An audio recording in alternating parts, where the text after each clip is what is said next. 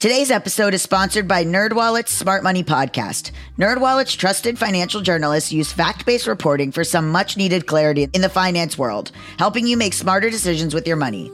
The nerds have helped me get smarter about things like managing finances with a partner without causing a breakup. We all know about that in my life and how hard that's been for me and also my listeners. You guys hear them talking about it on the mailbags. It is hard to manage finances with a partner. Putting away money for retirement, since I'm not going to be doing this podcast forever. Sorry. I guess I could, but retirement is huge for me. I am deeply focused on it right now. And planning for my tax bills so I don't dread April every year. Taxes are a doozy, and it's always changing. How do you know what to do? Listen to NerdWallet's Smart Money Podcast on your favorite podcast app. Future you will thank you.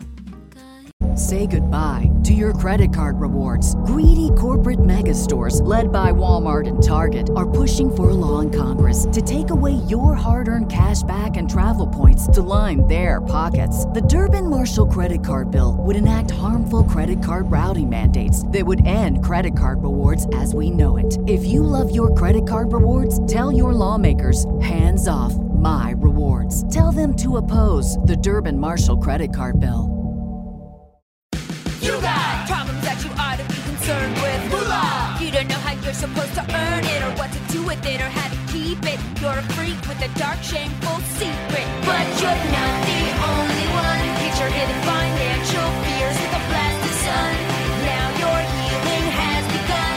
It's Bad with Money with Gabby Dunn. Ho, ho, ho. Happy holidays, deadbeats. I'm just kidding. I'm Jewish. I'm Gabby Dunn, and this is Bad with Money. I hope right now you, my dear listener, are chilling with your family or your chosen family or your partner or your friends or your dog. Oh, my dog, so cute. Or whoever you care about the most. Or, look, I hope you're with your family or you can be with your family. But to listen to this, maybe you made up some completely unnecessary errand, you know? Maybe you're driving around your hometown, basically going nowhere, listening to podcasts just so you can get a breather from your messed up family dynamic. Because honestly, that would be hilarious, and I would feel much closer to you. And I get it. The holidays are just a lot. But I do love them. I'm Jewish, like I said, so we light a menorah. I have a menorah named Menorahsaurus Rex. It's in the shape of a T-Rex. We eat latkes, which are these fucking delicious potato pancakes. And then there's the part where we give and get gifts. Us Jews, if we're giving money as a gift during a celebration, it tends to be in multiples of 18. It's one of those things that I've seen and done for forever, so I've never really given it much thought. But once I noticed it, which means I mentioned it to my producer and she was like, "What?" I couldn't unnotice it. It's this idea that money has this place, not just to be spent, but to be presented as gifts. Plus, how we give money as gifts speaks to these deeper meanings rooted within cultures. So now I have to pick that apart because that's who I am. This show has made money my obsession. So I have to know what gifting money means. I want to start by looking deeper at the symbolism specifically for us Jews. And then later, I want to look at how it happens in another culture. So first, the Jewish stuff. And I'm going to call my dad, longtime guest of the show, friend of the pod, Mark Dunn.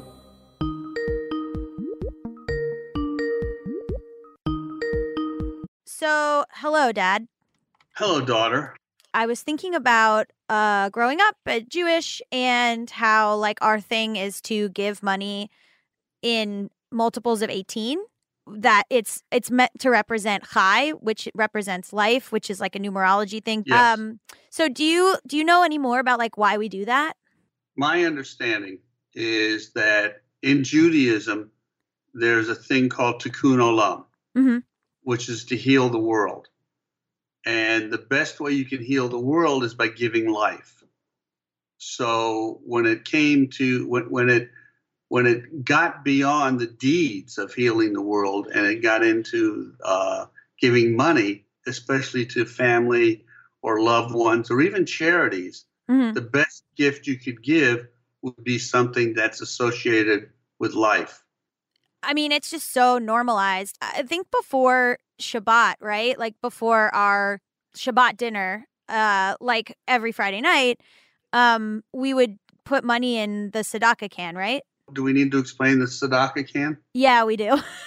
Tzedakah means charity. Right. And so in Judaism, you're supposed to put aside whatever you can afford, not a prescribed amount, but whatever you can afford to give to charity. Mm-hmm. And it can be the charity of your choice. And one of the rituals is, as you begin the Shabbos or Shabbat, you do the prayers and you thank God for this day, and you're not supposed to handle money on Shabbat. So you put some money aside, and it became the tradition that you would have a charity receptacle, or the tzedakah can, as you call it, for putting that money aside before Shabbat, because you're not supposed to handle money on Shabbat. Not handling money, do you know why? Is it because you're not supposed to like purchase, you're not supposed to create or like get anything? Well, yeah. I mean, it goes back to Shabbat is a day of rest. Yeah. And on a day of rest, you shouldn't work. Mm-hmm. So there should not be any exchange of money, because when you work, the money is exchanged. Right. Anything that would have to do with exchanging money or spending money was not allowed on Shabbat, because you're supposed to be focused on resting, on praying, on being thankful, eating. Yeah. All the stuff that you busy yourself with during the week. I mean, I'll explain Shabbat, which is Friday night into Saturday until Saturday evening. It's like a Jewish holiday. Similar, I mean, we go to synagogue, we have dinner. It's similar to like, I guess, going to church on Sunday. I don't know how else to explain it. If you go back to Genesis, the creation, it says that God rested on the seventh day. Mm-hmm. And in Judaism, the seventh day begins at sundown on a day of the week. It turns out to be Friday. Christianity made the seventh day Sunday and made it a day of going to church, which it wasn't in Judaism. Right. You also go to synagogue and you go pray, but there's a lot of other rituals around Shabbat.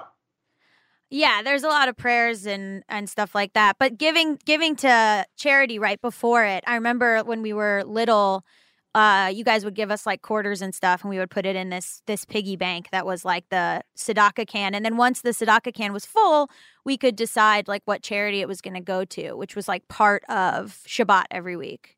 Yeah, in fact, we would usually let you guys decide where you wanted to give the money. Mm-hmm. Wait, did you guys, I just remembered this. Did you guys give us like an allowance? Then we could like put some of the allowance in there. It was like our money, right? Well, we put in also, but you guys did get an allowance. I don't know if you remember negotiating your allowance. Yeah, I do remember that. Once you got an allowance, we encouraged you to give part of your allowance. Not the whole thing, not a specific amount, whatever you could afford, but everything was tied to the number surrounding high, which was 18. Right.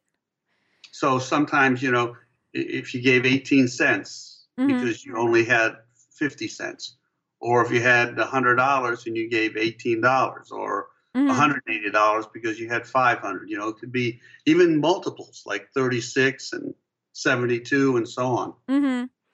Yeah, that's like just a very normalized thing. Like I would get like birthday cards or bat mitzvah cards with 18 or 36.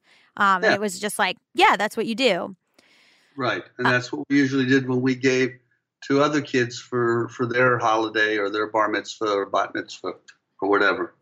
So also I was thinking about with my bat mitzvah, which is a ritual where you turn 13 and you do like a ceremony and you get a party sometimes, and it's kind of like a quinceañera, but not really. And it's for like welcoming you into Jewish adulthood. And I remember for my bat mitzvah, there was like a component where I had to like raise money or give to charity as part of it.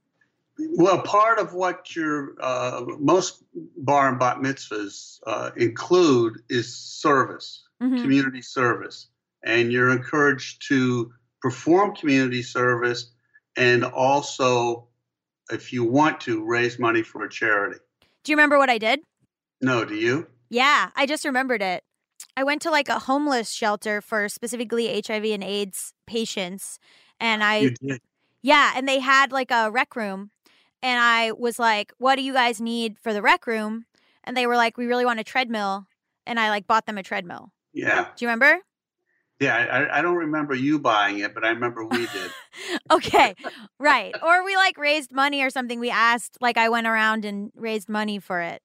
So yeah, I just was thinking that it was interesting because my producer and like some other like non-Jewish friends had never really heard of giving in numerals of 18. Judaism itself is number based. I mean, everything with the Hebrew alphabet and with the 7 days of creation and I mean, there's all kinds of number rituals. Yes, and with giving money, with gifting money, like good luck or bad luck, or even like tied to life. I was reading this thing that was like, and when we cheers for alcohol, we say l'chaim. And when we wish someone a happy birthday, we say, may you live to be 120, which is a reference to how long Moses lived. Like everything is sort of live a long time, please. You know? Right. Yeah, well, it's like I was saying before, it's the ritual is all based around life. Everything that you can give is to prolong. It's interesting. It's not to prolong your life. It's to prolong somebody else's life or improve somebody else's life, which is the whole Tikkun Olam thing, heal the world. Well, thank you so much for answering these questions about why we do the things we do. Hey, baby, it's all about Tikkun Olam. I'll talk to you later. If you're going to be Tikkun Olam, you're going to be woke. What the fuck does that mean? I figured. What does that? You are like 70 something years old. Get off Twitter. Oh, okay. I love you. I love you too. Bye. Bye. Oh my God.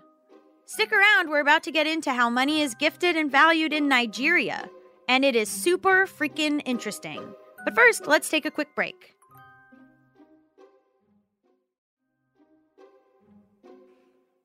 All right, so let's get back into giving money as gifts and kind of how it speaks to deeper meanings in a culture.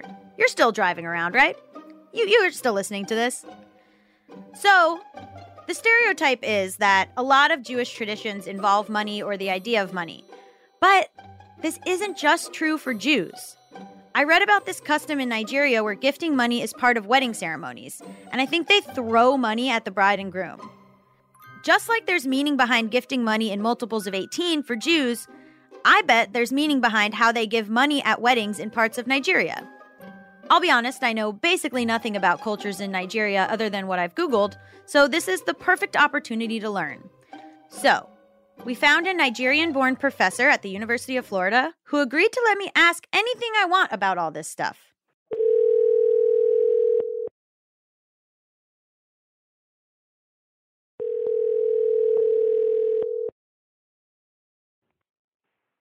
Hello?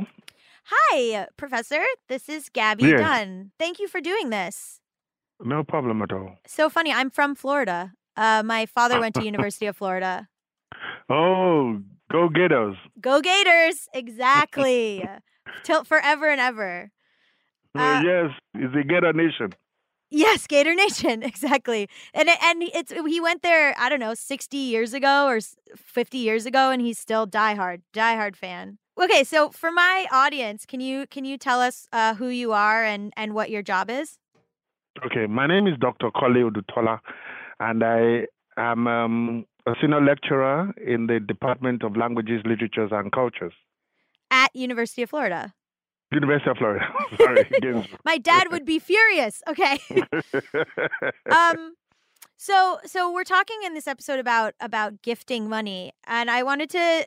But for the audience, like, can we start with let's like start with like the basic assumption that people listening don't know anything about Nigeria or Nigerian cultures. Okay. So can you break down how we should be thinking about how diverse Nigeria actually is? Nigeria is a multilingual, multicultural, multi-religious state. There are 36 states and the federal capital, and each of the states has a governor. And in each of these states, there are different ethnic groups in each of the states that form the 36 states and the Federal Capital Territory.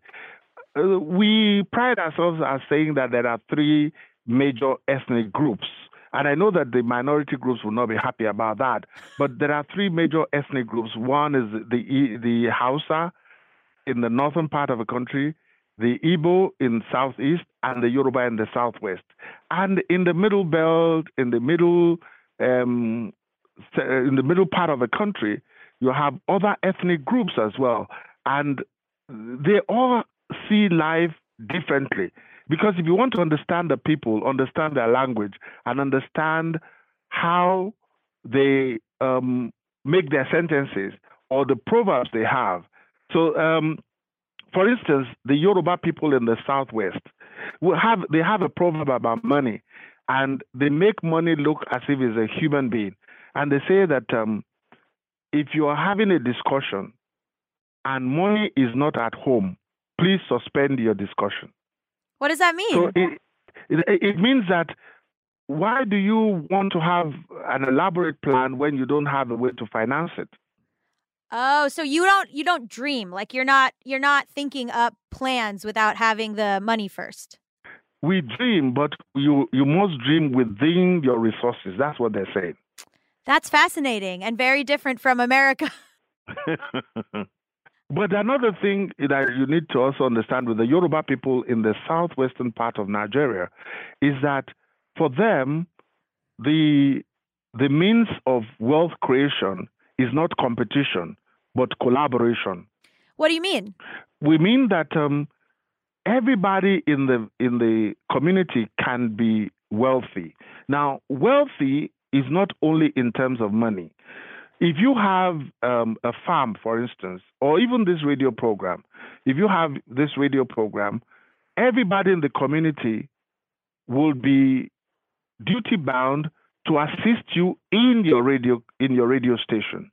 And you as well would have to go to somebody else's radio station or TV station or whatever program and assist them. So we try not to monetize things, but give assistance to people who need them. And everybody does it in the community. So that if you have a farm, for instance, and all the able-bodied men and women come to help you in your farm, it is duty bound that you also will go and help others on their farms. So that there's always this idea of circulating labor and helping each other. And that's in lieu of payment or monetizing. Yes, in lieu of payment. So there's always goodwill.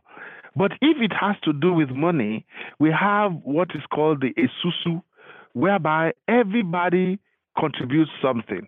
And if you know anything about the social development capital, social capital, you would know that the plank on which social capital rests is trust.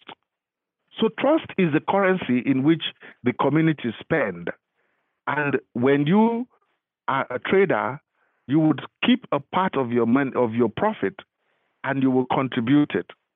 At the end of 3 months, or at the end of 2 months, at the end of a month, depending on when you want it, everybody on that list, either 12 of them or 15 of them, would have contributed the same amount, and then the first person on the list would collect the amount to do something, either invest it in something, buy more products to sell, and then it goes on like that until you get to the 15th person.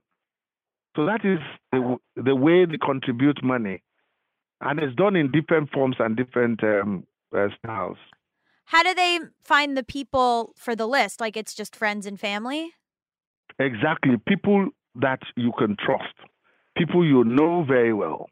Wow. Trust is the major thing, is the most important part of it. And if you betray that, what happens?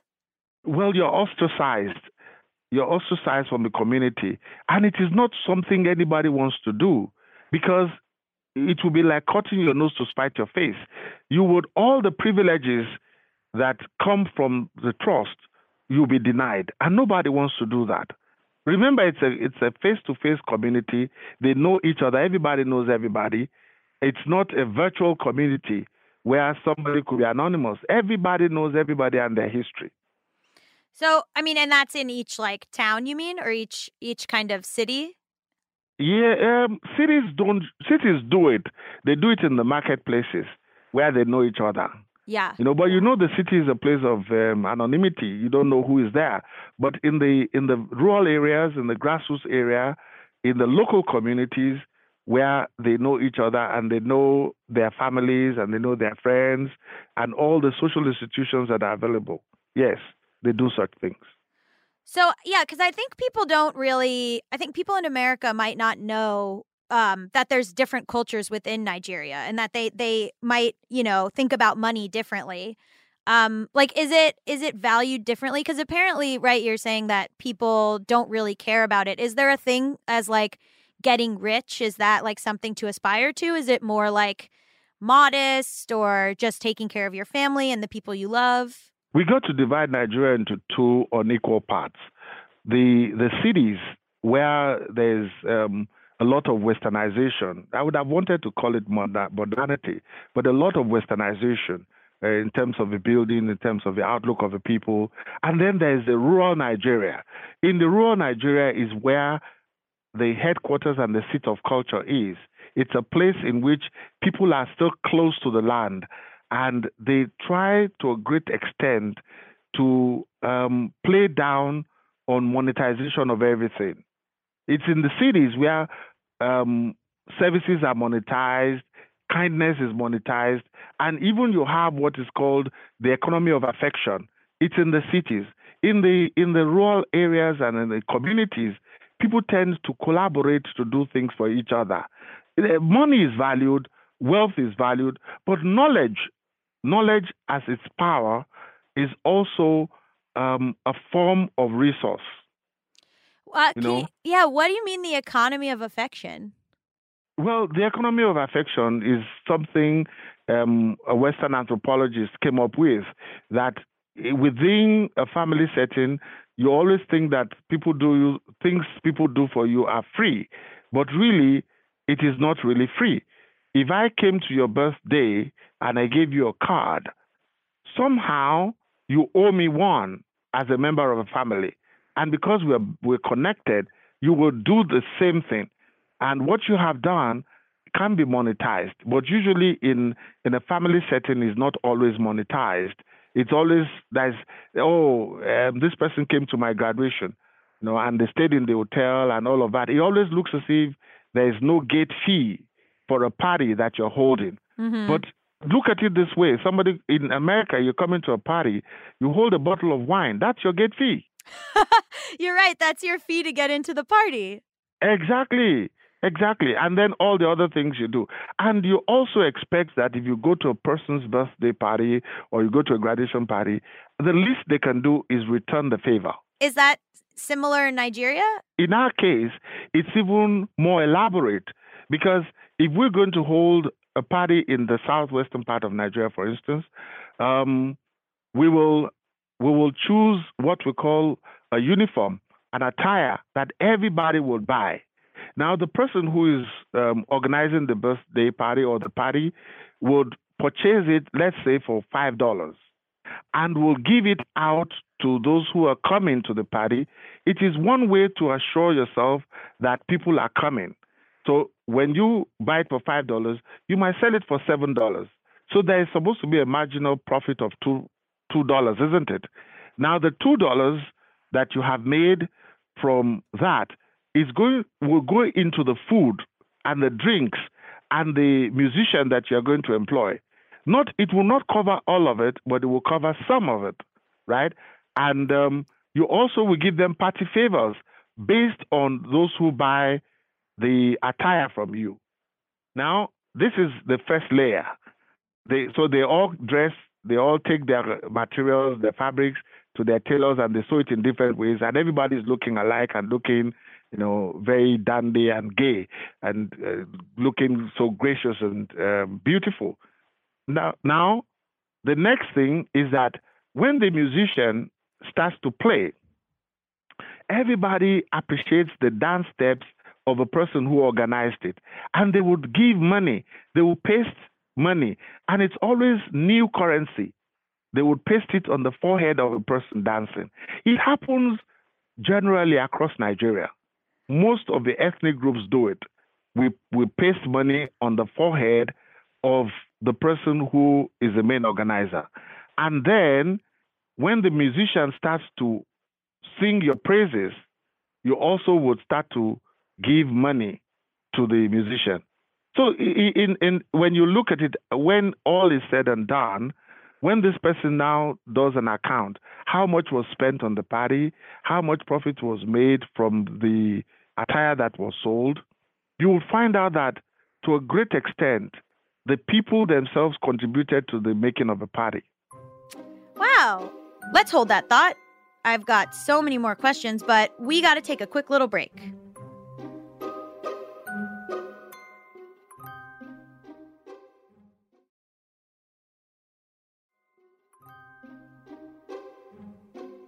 And here we go, back to the interview. In this episode, we were looking at the ways money is given as gifts. And the reason I wanted to talk to you is because I read online about Nigerian weddings and the throwing of money at the couple, or the putting of money on the couple, like while they're dancing, or there's like a wedding tradition too. Or what are some examples of how money's given as a gift? So during the wedding party, like I said, of course, there have been many levels before you get to the wedding reception, when the bride and the bridegroom would have their first dance. And what you expect at that time is they're dancing so well, you want to show your appreciation. You move up to them and we call it spray money. And it's giving money, putting it on their forehead because they're sweating, and you put it on their forehead, and their friends will go on removing the money from their forehead. Sometimes it's all over the floor and people are packing it and putting it. It is just their own way of showing appreciation for the dance steps, for the entertainment, for the happiness of the day. So they give money like that. It's not something, and people do it with their own styles. They do it in different ways. There's an ethnic group now where they even have a machine in which they put the money into and they press it and it just shoots out like that. It shoots out like that. Like a T-shirt cannon. Exactly, something like that. And then it just shoots out. And there are people who will just stand in front of a musician and get wads and bundles of currency, and it's always new. And there are people who also make a trade of it. They go to the bank to get new currency notes, and they would go to the party place. If you want to give $50, you want to spray it in $1 note bills. This person would have gone to the bank to buy lots to exchange for new dollar bills. And when you come, you would buy the 50 new dollar notes for $65 or something. So this person makes a profit of $15, and then you take the $50 notes, $1 denomination, and you start to paste it on the head of the bride and the bridegroom. Wait, so the people throwing the party will have new money for you if you don't have it with you, and you can buy it from them? Well, it's not the part. These are vendors.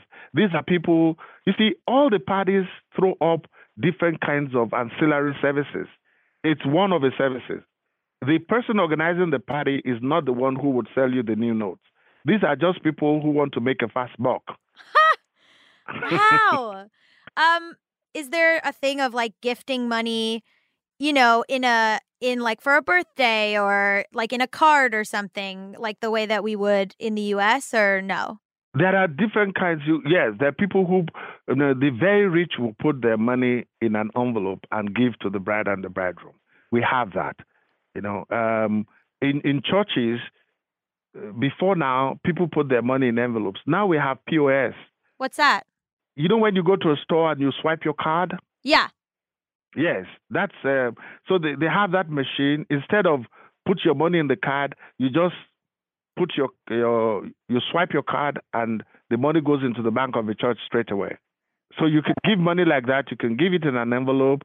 You can put it on the foreheads of the people. It doesn't really matter. So we were reading that gifting money means that you're sacrificing something for someone else. Is that is there a deeper meaning behind the sacrifice? Is that like the sentiment you're trying to convey? Well, in a different, you see, at the secular level is what we've been discussing. There is also the spiritual dimension of giving money, right? When you go to a diviner, which in your case would probably be a tarot card reader or a palm reader. Okay. We also have diviners that can divine into your future and tell you what sacrifices you should make. Part of the sacrifice sometimes is money. To place money with egg, palm oil, or an animal at the street junction. You see, a three-way crossroad at that junction is a metaphor for the unborn, the living, and the dead. It is also a metaphor for the past, the present, and the future. So at the three-way crossroad, you will put the sacrifice there. Oh, so you go to a spiritual diviner and you say, what do I need to do? You don't need to tell the diviner what is. You'll be given, sometimes it is cowrie shells, or sometimes it is palm kernel nuts. You'll be given those things, you put in your palm, and you speak your problem into it, and you give it to the diviner. And the diviner will throw it on the divine board. And it will reveal whatever you have come with. And so then you go to the crossroads and you put money down? Before you go to the crossroad, they would tell you stories about what you need to do, what has to be done. Part of it might be to put money as sacrifice. It could also mean to give out something you find a treasure of yours, to go and give it out to somebody. Oh. To a poor person or something. All of this is just about self-denial. It's about denying yourself of something. It's about your sweat. So when it's at the spiritual level, at the level of a spiritual, money that is given is supposed to signify or connote sacrifice. Because if you walk back to money, it is actually your sweat that has been monetized. Because you worked hard to make that money. Exactly. And you'll be asked to give some of it. Does that bring you like good fortune? It will. You see, all life is not about good fortune. Some is about bringing an equilibrium to your life because something has been out of whack. Oh. And where does that money go? You just leave it in the road? You just leave it there. You just leave it. Now it is said to be money for the gods. Now this is how life works. Because you remember that there is a continuum of the living, the dead, and the unborn, right? Yeah. So this continuum, there is somebody somewhere who needs what you have put in that junction, right? The deities would direct the person to that place and they would take it. And once they take that, they also take what ails you. They take your own troubles. They take your own problems to themselves. Oh. And so it's no longer with you, but do they start having trouble? Well, it's not theirs. And remember that life for the average Yoruba person is divinely scripted. What you are going to become is already scripted. It's like your DNA. Oh. Everything you do is powered by your own DNA. But for the Yoruba person, everything you do is powered by your inner head. And I'm not talking of the head you're seeing. It's your destiny. So when the person takes the stuff, do they get your problem?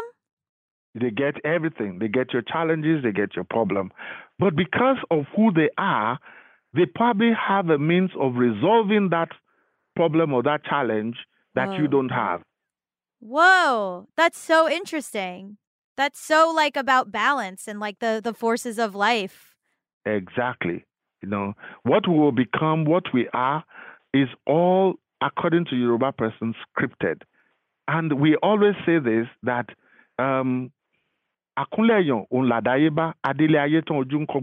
that we all have chosen what we will become in life. But because of impatience, we're so impatient, we're just running around like headless chicken, instead of consulting our inner head, instead of reflecting about what the purpose of which we're here on earth. We just go running around. And this is supposed to help you? This will help you? Yes, and the diviners and the divine process is to help you, bring you back to your center. Wow. So wait, where are you from? I am from Lagos. I was born and bred in Lagos. What is the culture there? What's the ethnic group? The culture there, the Yoruba people, but it's a lot of westernization, a lot of mixes, a lot of code switching, a lot of what you call hybridization. You find in a place like Lagos. It's very cosmopolitan. So is that like you coming to America and being a professor? Like, how is that viewed? Well, that is just viewed that I am in the diaspora. I have left home. And when you leave home only with the memory of home.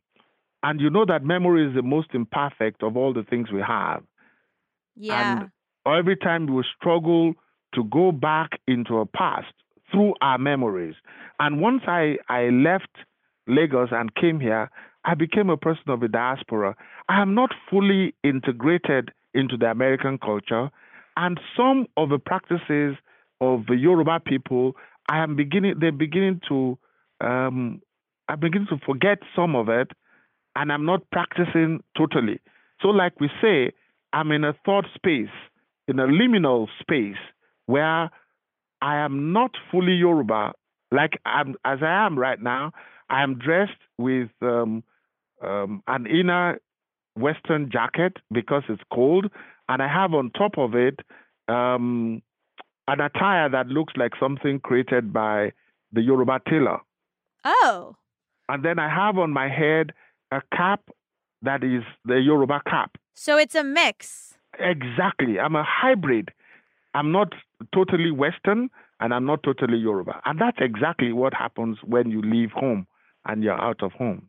How long have you been here? I've been here close to 20 years now. What kind of stuff has shocked you about how money and consumerism is viewed here? Well, I always tell my students that I have a feeling that Americans operate on 30% citizenship and 70% consumerism. That you're an American if you're like a capitalist, basically? Well, yeah, it's the engine of growth of a capitalist system is consumerism. Yeah. And the whole the American dream is actually an economic dream. When you say that there's an American dream, it is having a family, having a wife and 2 children and a cat or a dog and a house of your own. All of those things are economic things when you aspire to an American dream. And it all came because the Irish were very frugal and they were not going to spend money. They were not going to buy things. And without buying, in an economy like this, it will collapse. People have to buy. And you would see that there's a lot of movement, mobility around. So as soon as you buy, you stay 4 years here, everything you buy, you either just throw away or you give it away, and then you go to the next place and you do the same thing again and keep buying. Mm-hmm. So there's a lot of the permanence here is not like what you have back in Nigeria. When people they build their house, it becomes a family house. Here there is no such great attachment to things. You can sell it anytime. You can create a business and sell it anytime, and give it up. But over there, people want to hold on to things and own it. Yeah. So those are some of the things that I found a little different here. But I understand the capitalist system a little bit to know that it's a way of life. What makes you stay in the U.S.? Because there are lots of Americans in Nigeria. The world has become a global village. When you hear the globality, it is also the mobility of labor. Labor goes to where it's wanted most and stays where it's treated best. As a professor, being at a 4-year university makes the most sense. Well, it is one of giving of my labor. And remember that labor is something that it can move when it finds another space. That's just the nature of labor. And wherever you find that you can put your anchor, that's your home. And contribute to society. Because there's something larger than even the geopolitical space of America. It is that we belong to one broad cloth of humanity. And humanity at no level is divided into all of these America, Latin America, Africa, and stuff. It's just humanity. And knowledge, the industry which I belong to, is a holistic one. It is not that there is African knowledge, and it is knowledge. And we all have to contribute to it wherever we find ourselves. See, you're contributing to the larger, that's very Nigerian of you. Well, even as I stay here, there is also what I'm talking to you about and sharing with you and learning from you is also the resources I brought from Nigeria. And when I get to Nigeria, the resources and the knowledge that I take from here, I also take there. And that is how, knowledge circulates. The circulation of knowledge, the geography of knowledge, and the knowledge of geography. These are the things that make the world go round. That's really beautiful. If I were to move somewhere else, or if I were to move, how you did, move to a totally different country, what's like something you wish you had known, or what's some advice you would give someone who is moving? Well, what I would just say is that remain true to your humanity. Remain true to your humanity. Remember that we are the human race and that our differences is supposed to be a resource. And that whatever you have, you're contributing to the common pool of our existence. There's something greater than all of us. The divisions we have are just the simplification of the little-mindedness of humanity to understand. Like they would tell you that in the Western epistemology, the Western way of knowing is to break things down into its little bits in order to understand the whole. So that in itself is when you're armed with an understanding of how knowledge is constructed and you're moving around, you would know that you have something, not only the color of your skin, not only the accent you speak with, but something greater than you, your value that you want to share with others, and the way in which you want to narrate your own story. Because nobody will tell your own story for yourself. For you, nobody will narrate your story. And you tell it to them, and as well, you get from them. We live in a world of buying and selling of stories, especially that which is true to us. That's your greatest resource, is what you... That is your greatest resource, yes. Wow. Thank you so much. That was like really beautifully put. And I really appreciate you sharing your expertise, which apparently is what you're supposed to be doing. Exactly. I have so much to think about. My brain is so full. I'll talk to you later. Bye. All right then. Bye. Guys, I'm speechless. That was so inspiring, and I am ready to join that man's cult. If I really do move abroad, I'm going to remember that. I'm taking all of those words with me. Who knew that by just trying to understand how money is given as gifts or like presented to another person, you could find so much meaning and depth in traditions passed down from generation to generation. It's a really cool introduction to a different culture. So that was really nice and so not what I was expecting. Okay, so I'm imagining right now that you've probably run out of excuses not to go back home. We're back to me imagining what you're doing right now as you listen to this episode. Maybe you've been driving nowhere for almost an hour, or hiding in a back room, successfully avoiding your family. Maybe your aunt has just knocked on the door and been like, hey, what are you doing in there? Or, maybe you're listening to this with everyone in your chosen family like it's an FDR fireside chat. But it's probably time to come out or drive back or turn this off and get some more good old quality time. So go on, it's fine. I'll just be here. Thanks for sharing your holiday with me. Tweet me pics of what you were doing when you were listening to this episode. Not ones while you were driving, maybe just park and then take a picture. I'm at Gabby Dunn on Twitter, and I really want to know if I was right. Also, send me pictures of you being cute with, your chosen family or your dog or your real family. If you dig this show, please rate and review us and share this episode with your friends. Do all of those things, please. Also, this show has merch.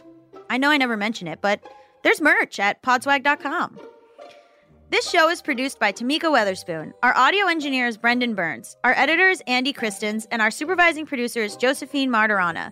Our executive producer is Chris Bannon. Original music is composed by Zach Sherwin, Mike Kaplan, and Jack Dolgen. Our theme song is performed by Sam Barbera. Bad with Money is a production of Stitcher. I'm Gabby Dunn, and happy holidays! L'chaim! Ho, ho, ho! Merry Christmas! Happy Kwanzaa! All of it. Whatever holiday you're celebrating. And say hi to your fam for me. They don't know who I am.